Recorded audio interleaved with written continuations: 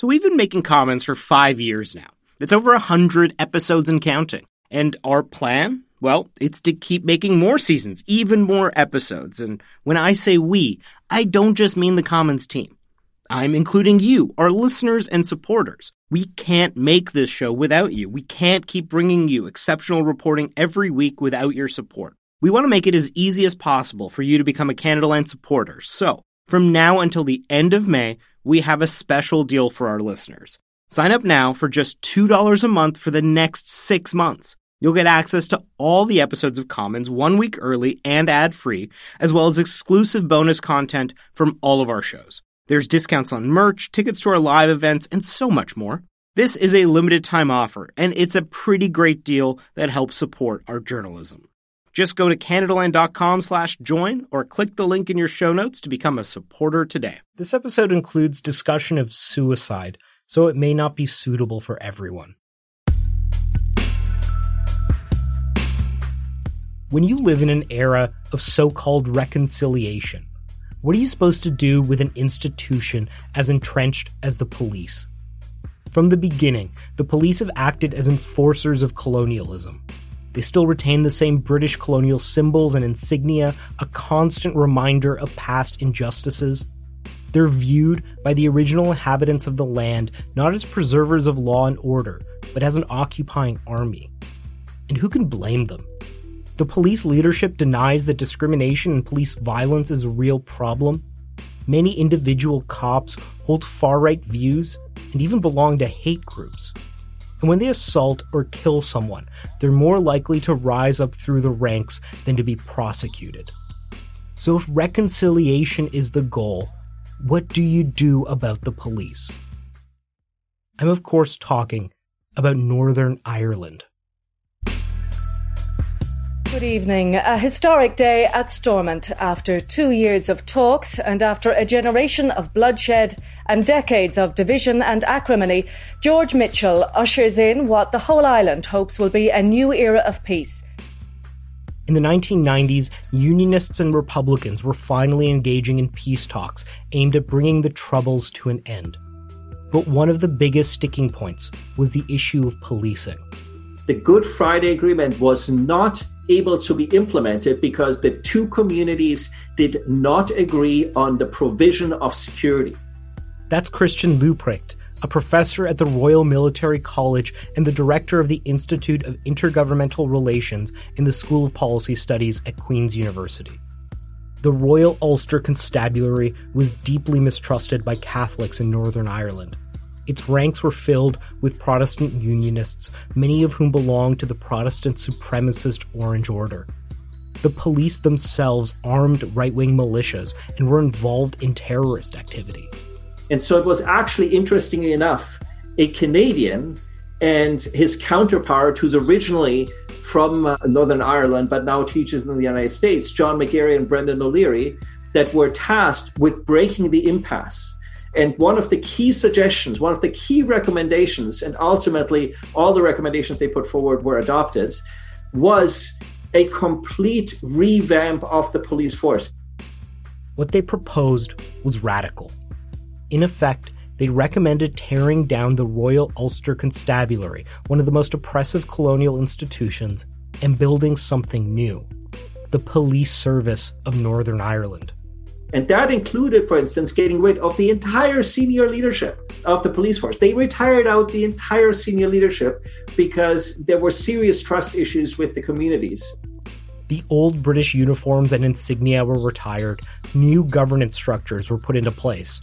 Thousands of police officers were fired all at once and then given a chance to reapply. And an affirmative action policy was instituted to ensure that an equal number of Catholics and Protestants were on the force. And they really built a modern professional police service from the ground up in a new institution that really enjoys today the trust and confidence of both communities in a society that is still deeply divided. Make no mistake, this was not simply a symbolic change. This is ultimately what made the Good Friday Agreement sustainable. The RCMP, the OPP, and many other Canadian police forces still retain the DNA of the Royal Irish Constabulary, which they were modeled off of. So are there any lessons we can learn from the Irish experience, from their attempt at reconciliation? The first thing to appreciate is that previous efforts at incremental reform had failed. Before the 1990s, there'd been attempts to change the RUC bit by bit, change it from within. But it took a sharp break with the past for real progress to be made. I think there are a lot of interesting similarities here in terms of reconciliation in Canada. We've been trying this for 100 some odd years, and it doesn't seem to be working particularly well, either for the police force nor for the local communities. We need to ask ourselves, are we at a moment of crisis where we need revolutionary change the way we saw in Northern Ireland? Or are we in a time of challenge, but where we might be better served through evolutionary change? Over the last year in Canada, a number of radical solutions have been proposed. We should defund the police. We should disband the police entirely. But we must also contend with the fundamental paradox at the heart of our discussions around crime and policing of Indigenous and minority communities in Canada. It comes up in every single report and inquiry and commission on the topic. Indigenous people are both drastically over-policed and desperately underprotected. They are simultaneously more likely to be the victims of police violence and criminal violence. Look no further than the more than 1,000 Indigenous women and girls who have been murdered or gone missing over the last few decades. Alongside defunding and disbanding the police, there's a third radical option to consider. Devolve the police. Give Indigenous communities control over the cops. And there's one place in Canada that has been trying just that, on a scale never before attempted in this country. For 3 decades, much of Northern Ontario has been engaged in an unprecedented experiment in policing. It's called the Anishinaabe-Aski Police Service, and the idea is simple.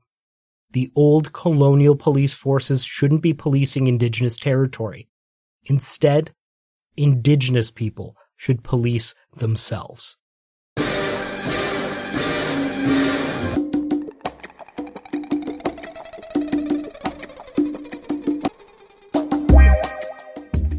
Since 1994, the Anishinaabe-Aski Police Service has patrolled an area larger than France with less than 200 officers.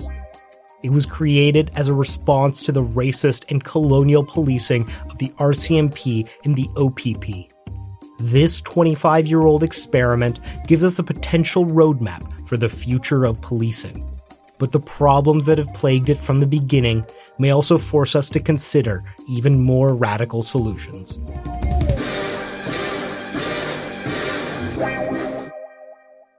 I'm Archie Mann, and from Canadaland, this is Commons.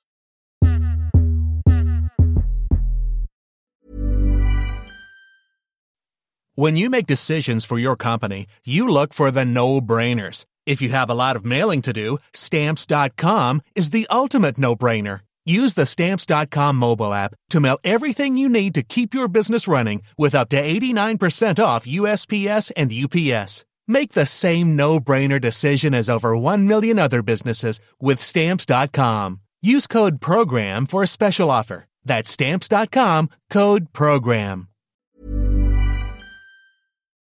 NAPS is the largest Indigenous police force in Canada, and it's not even close. Just in terms of the number of officers they have, the territory they cover, it's remarkable. My name's Kyle Edwards. I'm Anishinaabe from the Lake Manitou First Nation, and I'm a journalist and editor at Native News Online in Palo Alto, California. Before he moved to the States, Edwards was a reporter at Maclean's. And back in 2018, he went up to Northern Ontario to do a story about the Anishinaabe-Aski Police Service. It was the first time I'd ever been to Northern Ontario. I wasn't sure what to expect. It's a stunning landscape. I don't think a lot of people from Southern Ontario are really familiar with that part of the country. And it's a region just surrounded by bodies of water. It looks like, when you're flying above everything, it sort of looks like an archipelago. in a lot of ways. It's just like forest and like small lakes like everywhere as far as you can see. And you really quickly understand that this is difficult terrain. I always grew up hearing the phrase like winter road. Being a native person, you always have like relatives who have to, or people you know that have to travel through by winter road when the water freezes over in order to like get to, say, Winnipeg or like Thunder Bay. And once you actually get up there and see it for yourself, you quickly realize, okay, wow, this is a crazy place. One of the first people Edwards talked to was a longtime NAPS officer named Merle Loon. And immediately Edwards noticed he was different from other cops that he'd met. His first language is Anishinaabemowin. You know, he was someone who attended one of the last remaining residential schools in Canada, and he's only 45 years old. And so that alone was like really striking to me, and it sort of surprised me in a lot of ways that you have cops that could come into this police force and actually speak the language that is spoken in those communities.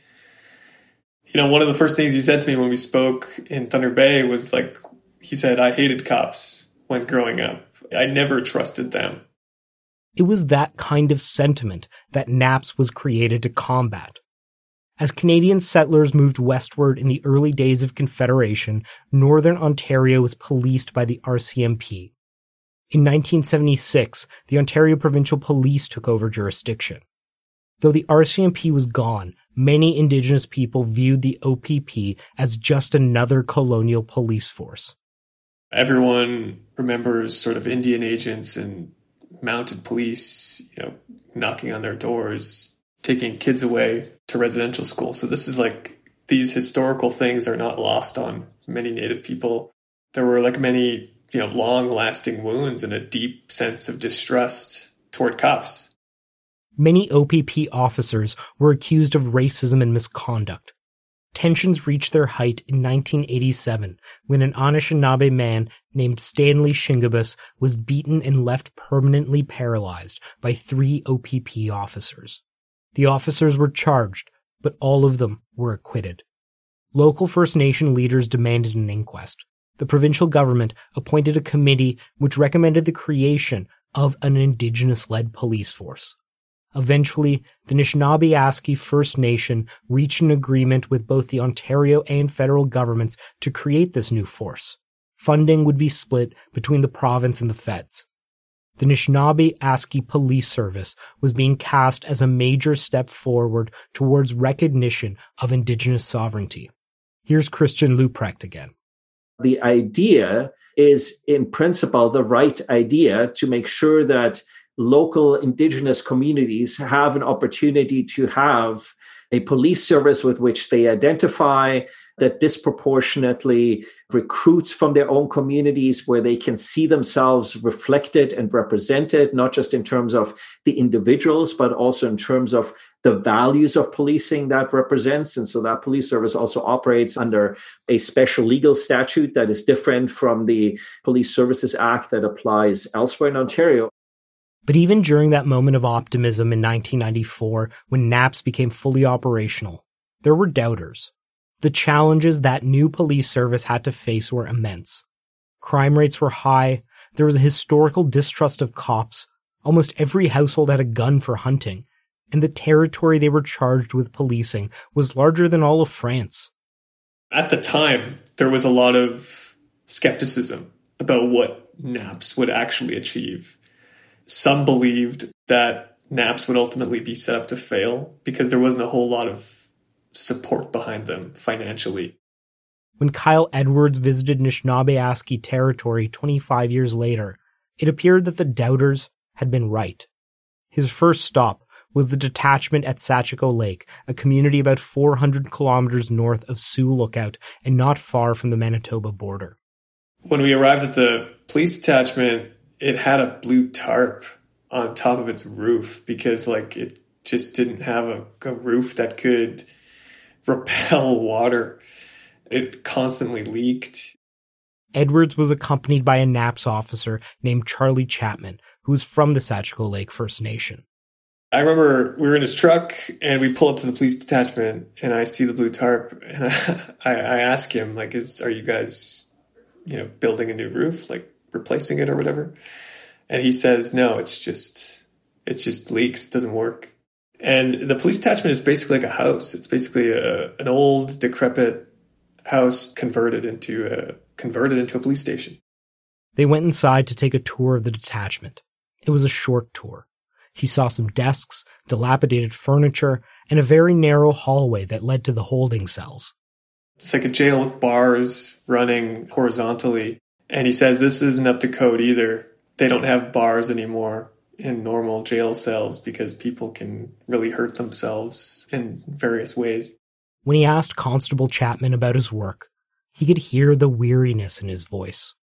He spoke about just like a love for his community. He was a big fisherman and he loved living there. He had no real plans to leave. But you can tell he was like sort of beaten down a little bit by the workload. He had the typical 8 to 10 hours or whatever shift, but if he had to arrest someone and send them down to Thunder Bay for whatever, an 8 to 10 shift sort of turned into 50 hours. So he would just be going nonstop for like 2 days straight. And in many ways, that's been the story of NAPS since its founding. It's an extremely vast expanse of territory that's being covered by that police service, often in teams of a very small number of members, often in communities that face significant challenges and at rates of pay that don't necessarily match those of police services elsewhere. In its first 10 years, NAPS struggled to get a working police force off the ground. To start, recruiting people was difficult. Even today, there are few programs specifically targeted at training Indigenous police officers. To the best of my knowledge, there's only one program in Canada at the community college level in Saskatoon, as far as I know, that, for instance, is deliberately targeted at attracting members from Indigenous communities and making sure that you put them through a specifically targeted community college program that then makes them competitive to be recruited into police services. At the outset, NAPS was also under-resourced. Officers were paid less than their OPP equivalents, and little money was set aside for building the necessary capital infrastructure like detachments. First Nation leaders petitioned both the Ontario and federal governments for the necessary funding. A decade after NAPS was launched, only one of its 35 detachments met minimum building standards. Cops complained about rodent infestations, walls and roofs that were falling to bits, and a lack of working toilets. Prisoners were often forced to use a bucket, and the police would have to clean up after them. One of the biggest concerns was fire. In 2006, that fear was realized. In January of that year, two 20-year-old men, Ricardo Wellesley and Jamie Goodwin, were being detained in a NAPS holding cell in Kashechewan First Nation when a fire broke out. David Nkoji was a NAPS officer who was in the detachment when the fire started. Here he is speaking to APTN years later. I can hear yelling and screaming, running around in the office. So with that, I couldn't see anything. The smoke had gone a lot thicker and black. And on my way in, maybe about 6 feet from the door, the door shut on me behind me from the pressure of the smoke. I can still hear the two young men crying for help, yelling for help. We managed to open the door in the back with an axe. And when the door swung open, and I can still see one of the young men that was on my right side was still alive and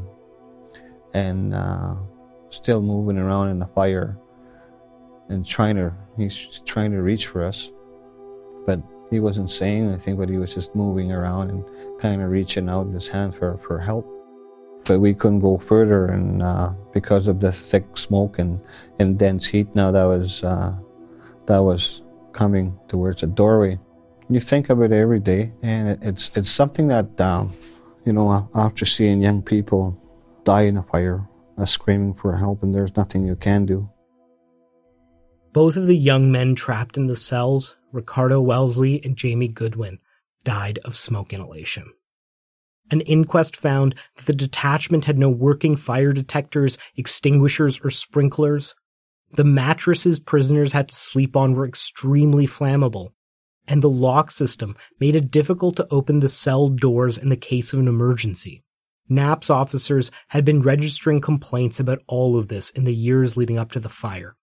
The inquest jury blamed the deaths of the two young men on a chronic lack of funding for Indigenous police services. First Nations in Northern Ontario lobbied the Ontarian and Canadian governments for the $34 million it would take to upgrade their facilities, but they were ignored. Alongside the dangerous facilities, Knapp's has been chronically understaffed. Officers are forced to go on patrol and take calls by themselves, and the closest backup is often a flight away. Kyle Edwards remembers talking to Joseph Angies, a Knapp's officer. Joseph Angies is from the Wunnamin Lake First Nation. It's this community just surrounded by lakes. When I met him, he was pretty badly sick, just like coughing and congested. And I said, "Why didn't you take the day off?" And he said, "If I took the day off, there'd be no one else working." Angies told Edwards about one November night when he'd been off duty in Wunnamin Lake in 2005. His father Moses had asked him to catch some walleye for dinner that evening and drop it off, but he never got a chance. Angies ended up getting a call from his sister that their father hadn't come home, and so as the only police officer in the community, Constable Joseph Angies had to go and look for him. Angies was the only cop in the area. It was up to him alone to search for his father. He knew that Moses had a trapper's shack across the lake, so he scoured the area long into the night, searching for any sign of him. Nothing. The next day, after a grueling 6-hour search in negative 20-degree weather, he finally came across a hole in the ice with a hat and a glove and a shoe floating on top. His father's snowmobile had fallen through the ice. What was even more sort of striking about it was that Angies had to go back to work like the very next day. Like he had really no time to mourn the passing of his father. He just sort of put his dad's body on a snowmobile and took it back to the community. And I assume they had funeral services, and then next day he puts on his uniform and gets back out there. His story sort of embodied the experiences of other police officers I'd spoken to, stories of sort of dealing with family members and having to go through traumatic events and then having to really shake it off and get back out there again. It beats them down in a lot of ways, and it especially beats them down when they don't have the sort of support or resources that would be available to, say, someone working for the OPP in Southern Ontario. Because of the nature of his work, Angies is practically always on duty. He said, even when I'm not working, I'm sort of always on the job. People know who I am. They know where I live. They come knocking on my door. They call my cell phone at all hours of the night. It's very demanding. Angies told Edwards that he'd had to routinely arrest his own family members, including his brother. 5 years ago, the courts made him cease those arrests, citing conflict of interest. That type of difficult police work has led to intense burnout and even high rates of PTSD amongst Knapp's officers. Even after the deadly fire in 2006, governments largely ignored the desperate pleas that Knapp's receive adequate funding, and that neglect would once again result in tragedy. A coroner's inquest in Thunder Bay this week is hearing the tragic series of events that led to the death of a young First Nations woman. Lena Anderson was just 23 years old when she died by suicide in the back of a police vehicle in her remote community. Lena Anderson lived in the Casablanca Lake First Nation. One night in 2013, a Knapp's officer, Jeremy Swanson, responded to a call about a party at her house where people were drinking alcohol. Like a lot of First Nation communities in Northern Ontario, alcohol is banned in Casablanca. Lena was asleep, but her 3-year-old daughter was awake and wandering around.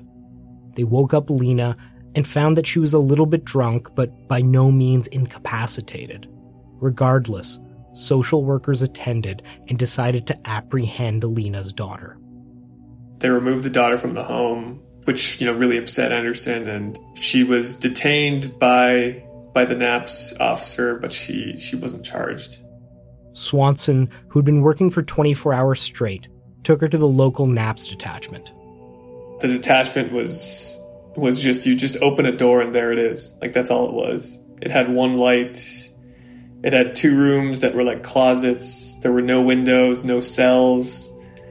If he needed to hold people in custody, they stayed in the truck overnight.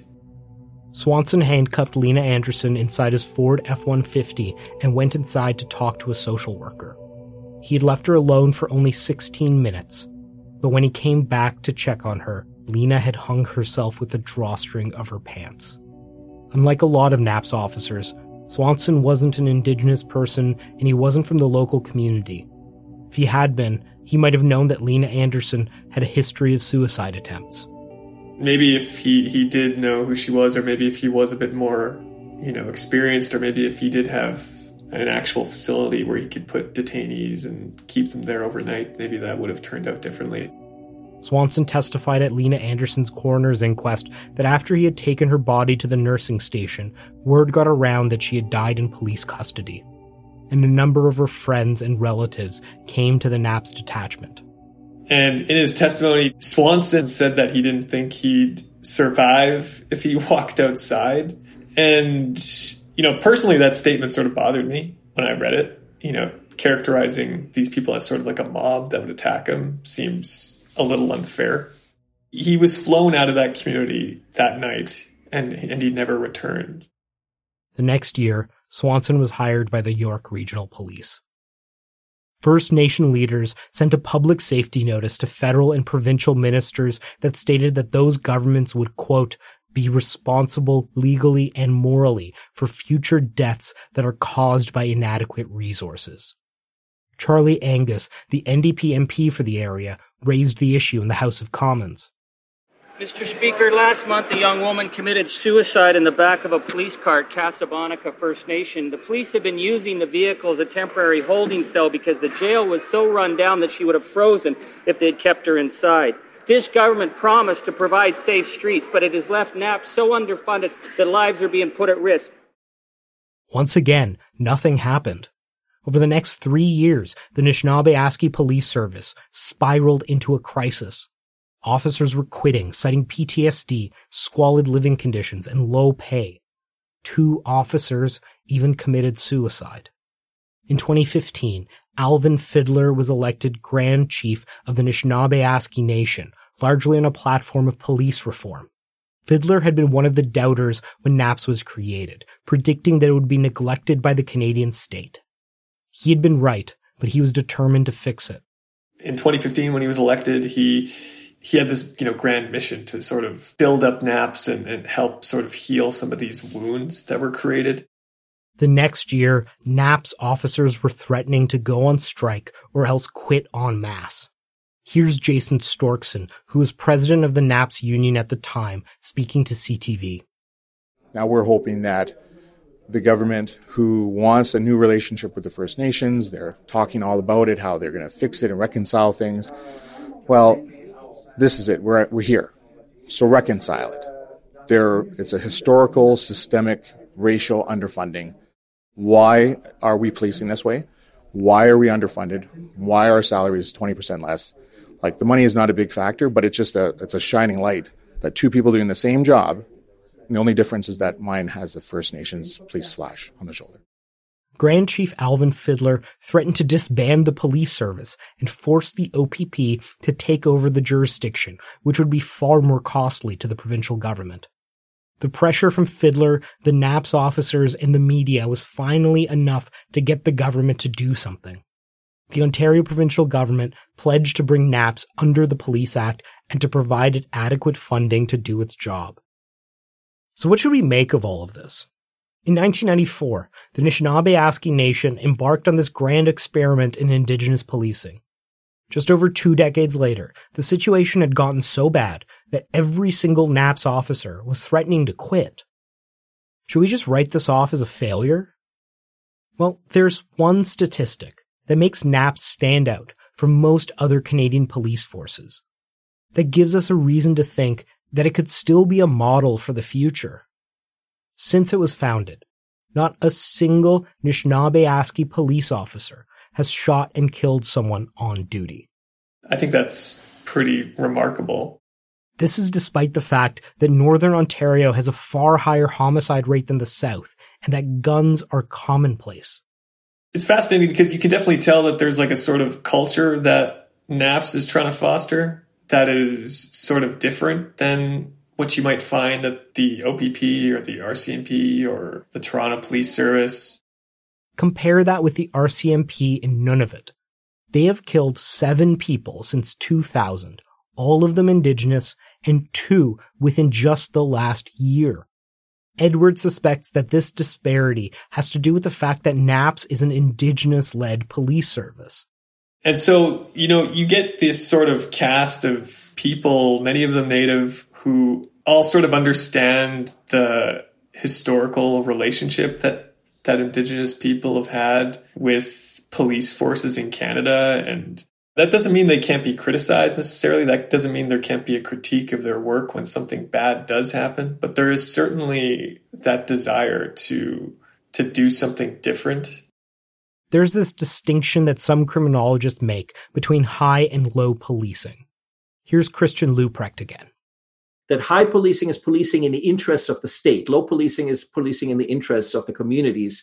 And I think in Canada, especially when it comes to policing of Indigenous people and Indigenous communities, there is very much, I think, a perception that what the RCMP represents and engages in is high policing. And this is why you can get an RCMP commissioner who comes out and says that there's no systemic racism within the institution, even though we have multiple reports over multiple years that say exactly that. NAPS is in many ways an experiment in low policing. But because of the racist manner in which we starve Indigenous institutions of funding in this country, that experiment was barely even given a chance to succeed.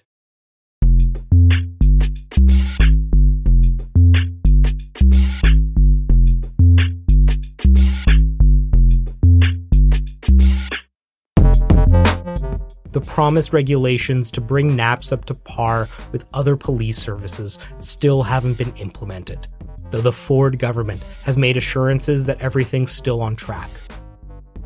Kyle Edwards doesn't have all the answers when it comes to policing, but he knows that the people who have been held in dangerous, decrepit facilities in Northern Ontario deserve better. I don't think people should be dying in fires because a detachment doesn't have smoke detectors, or people should be dying in police cars because they can't find a holding cell to put them in for the night so they can sober up. These sort of things just seem so fundamental. And so while I can understand and wholly appreciate the conversation around defund the police, when I look back at this story, I think, well, these are things, you kind of need to have. I think you sort of need to have these resources available so that people can be safe. If you've been listening to this series, you know the long, brutal history of policing in this country. But after 26 years, and against overwhelming odds, the Anishinaabe Police Service has never shot and killed anyone, something that other police forces practically claim is impossible. Is that enough, though? Maybe the entire institution of policing is something we need to move beyond in the long run. But as we debate those even bigger questions, Indigenous policing is something we cannot ignore. Governments in this country should be looking at these forces, their histories, and their successes very seriously. Maybe it's not the answer to everything that's wrong with how we police in this country, but it's a step in the right direction.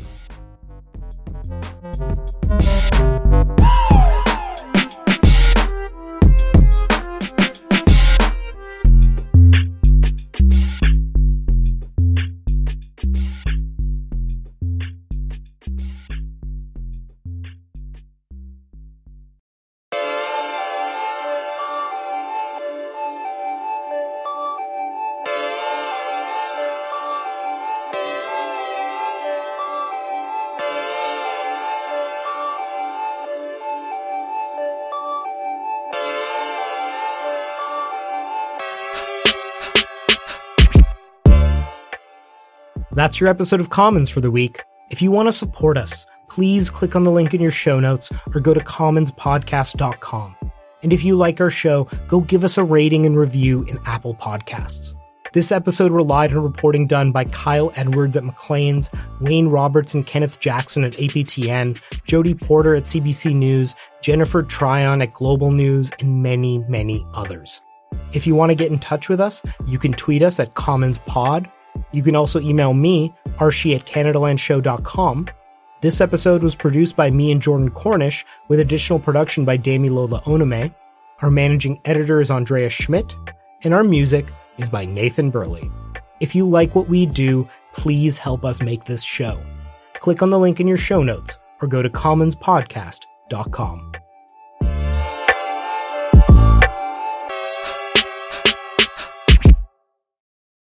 So we've been making Commons for 5 years now. It's over 100 episodes and counting. And our plan? Well, it's to keep making more seasons, even more episodes. And when I say we, I don't just mean the Commons team. I'm including you, our listeners and supporters. We can't make this show without you. We can't keep bringing you exceptional reporting every week without your support. We want to make it as easy as possible for you to become a Canadaland supporter. So, from now until the end of May, we have a special deal for our listeners. Sign up now for just $2 a month for the next 6 months. You'll get access to all the episodes of Commons 1 week early and ad-free, as well as exclusive bonus content from all of our shows. There's discounts on merch, tickets to our live events, and so much more. This is a limited time offer, and it's a pretty great deal that helps support our journalism. Just go to CanadaLand.com/join or click the link in your show notes to become a supporter today. This episode is brought to you in part by the Douglas Mattress. Now, I've said it before and I'll say it again. One of the best, and I mean the best things you can do for yourself is to get a good quality mattress. The time is now, people. Douglas is giving our listeners a free sleep bundle with each mattress purchase. Get the sheets, pillows, mattress protector, and pillow protectors free with your Douglas purchase today. Visit douglas.ca/CanadaLand to claim this offer. That's douglas.ca/CanadaLand to claim this offer.